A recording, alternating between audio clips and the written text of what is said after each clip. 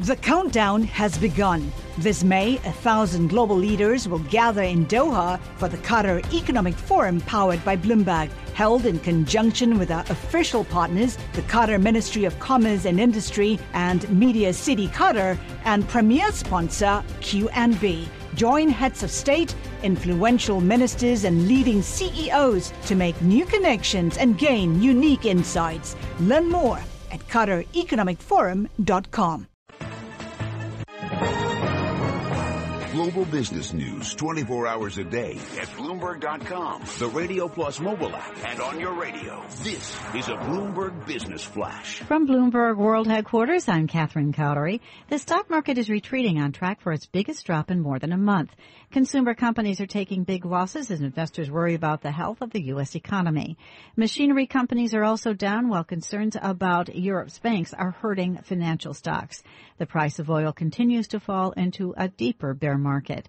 We check the markets every 50 minutes throughout the trading day on Bloomberg Radio. Dow Industrial Average currently down 99 points. That's a loss of 0.5%, trading at 18,305. S&P 500 down 14 points, 0.2% at 2157. The Nasdaq down 39 points, 0.75%, trading at 5145. West Texas Intermediate crude oil down 47 cents a barrel, 1.2% to 39.59. Spot gold up $12.10 a ounce to 1371.70, and the 10-year Treasury is down 3/32 with a yield at 1.5334. And that's a Bloomberg Business Flash.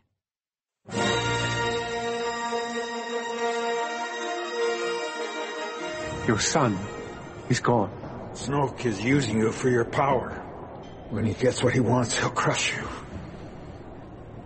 You know it's true. It's too late.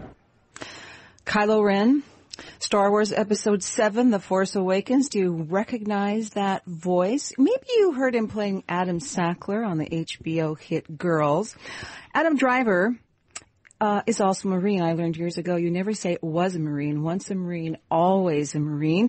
He left the Marines after an accident. He went to Juilliard. He stumbled quite nicely into a mega career now as a movie and television star. And he's joining us now. We want to talk a bit about his career, but we mostly want to talk about his new foundation, Arts in the Armed Forces, which is taking the best modern American theater to the military free of charge. And he's getting ready for a big tour in South Korea. Adam, welcome. It's great to have you on the show. Yeah, thank you so much for having me. Well, you know, I knew your story. I recently, just coincidentally, my daughter, I watched over her shoulder as she listened to one of your TED Talks where you talked about that. Oh, yeah. So in a nutshell, for people who don't know your story, from a kid in the Midwest who wasn't sure what he wanted to do, to the Marines, to movie star, how did it happen? I was interested in acting in high school, but it didn't really seem like a realistic job to pursue in the town that I was from, a small town called Mishawaka in Indiana, in northern Indiana. Then September 11th happened, and I feel like most of the people my age at that time, you know, felt a sense of patriotism and wanted to be involved and do something. And I knew that the military, or the Marine Corps specifically, seemed like something that I wanted to throw my energy towards and it seemed like the toughest branch to join. So I left a few months later, in like January or February. And then when I got out, had this maybe false sense of confidence that like all civilian problems are small because I was, compared to the military, you know, I can stand in lines and pay taxes and that would be something easily manageable. It's an illusion, but at the time that's what I thought. And so I knew that Juilliard was supposed to be the best school for acting, and I figured, like, well, since the Marine Corps is the best for the military, I'll just go there. I'll try to go there, and I was lucky enough to get in, and then graduated, and was also lucky enough to keep working after I graduated. And that was kind of it. I'm going to ask you something, some personal stuff later, but I just want to get out, first of all, Arts in the Armed Forces. This is a nonprofit organization, and I'm wondering if you could tell us about some of the works that are being performed and also how this came to be. So when I was at school, was really for the first time I was exposed to theater, playwrights, characters, and plays that had nothing to do with the military at all, but were somehow giving me the language to describe my experience in the military.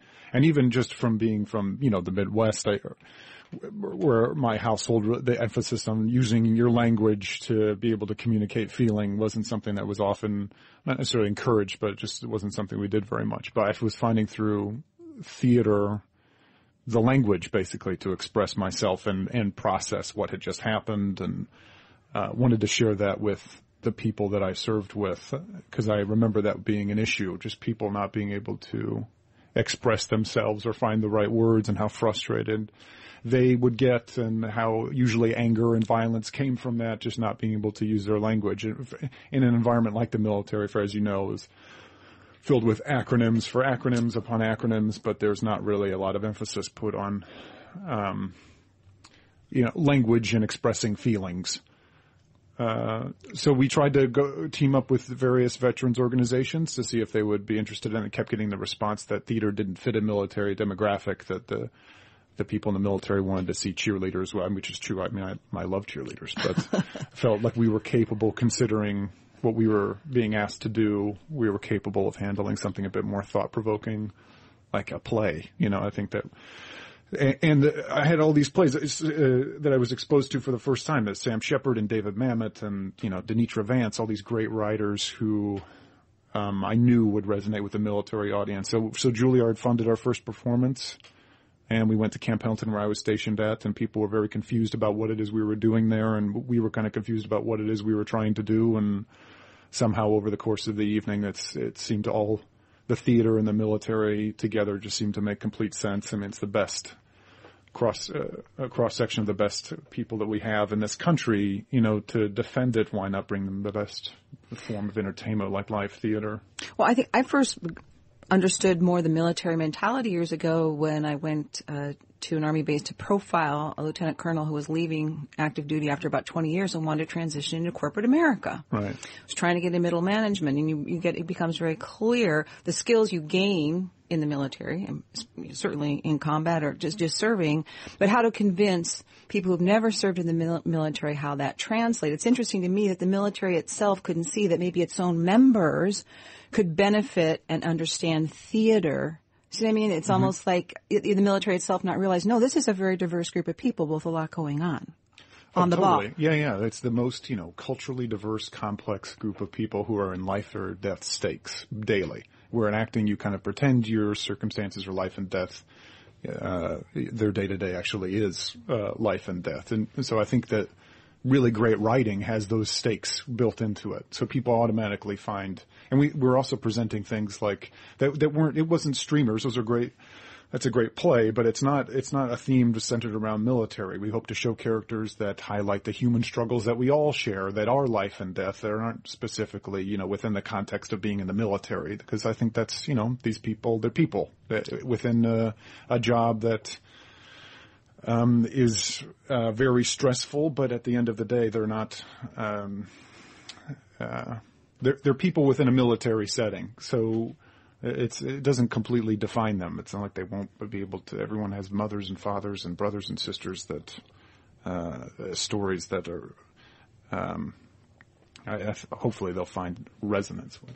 Some examples of the places in which your organization, Arts in the Armed Forces, AITAF, have performed. Walter Reed Military Medical Facility, the center there. Also, just did one, I believe, in April at Fort Hood in Texas. We did, yeah. How can businesses, how can people participate if they agree with this approach? They want to bring more arts to the military. What do they do?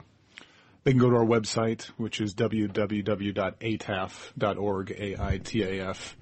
And I think it also depends on where you're at within the journey of being in the military. If you're a civilian, that we definitely need volunteers and people to help us. And if you're in the military, you can reach out to us through that website and try to bring us to your base. If you're a veteran, I think it would be the exact same thing. On either side of, we're very much a new nonprofit. Well, we've been going for 6 years, but only in the past couple of years has it really picked up steam. And for the first time, bases are reaching out to us and they want us to come there. And that's as simple as it is. We have there's a low overhead, so you can get to any of us pretty quickly. And we try. The project is designed where we bring like a play or monologues So we'll take we're doing Lobby Hero in South Korea, for example. So it's a 4-person play. All we're doing, we're flying out there, we're reading the play, no sets, no costumes, no lights, just on music stands. We come in and we say hi and we talk to people and we read the play, and then that's it. So it's an easy to transpo in and out. I just have to put in a plug for Bloomberg LP because we also have a growing recruiting military veterans program and reaching out with various services for veterans. Just going to ask you, any advice since you're here? We're a business channel. We think about jobs and stuff for somebody who's interested in theater, military, veteran or not. What would you say, Adam? I mean, as far as how to get a job? What's your one thing that comes to mind? How to get a job, or pursuing it or not pursuing it? What should someone know or have inside them?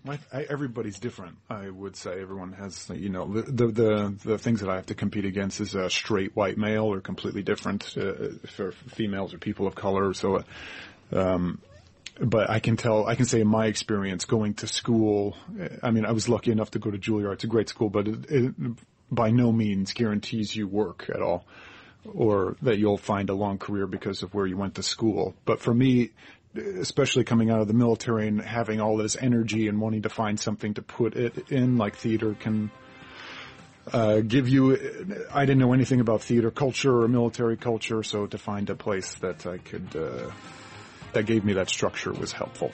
Thanks very much for spending time with us. Adam Driver, of course, actor. He'll be starring next in Martin Scorsese's movie Silence, and also he's the founder of Arts in the Armed Forces. This is Bloomberg. The countdown has begun. This May, 1,000 global leaders will gather in Doha for the Qatar Economic Forum powered by Bloomberg, held in conjunction with our official partners, the Qatar Ministry of Commerce and Industry and Media City Qatar, and premier sponsor QNB. Join heads of state, influential ministers, and leading CEOs to make new connections and gain unique insights. Learn more at QatarEconomicForum.com.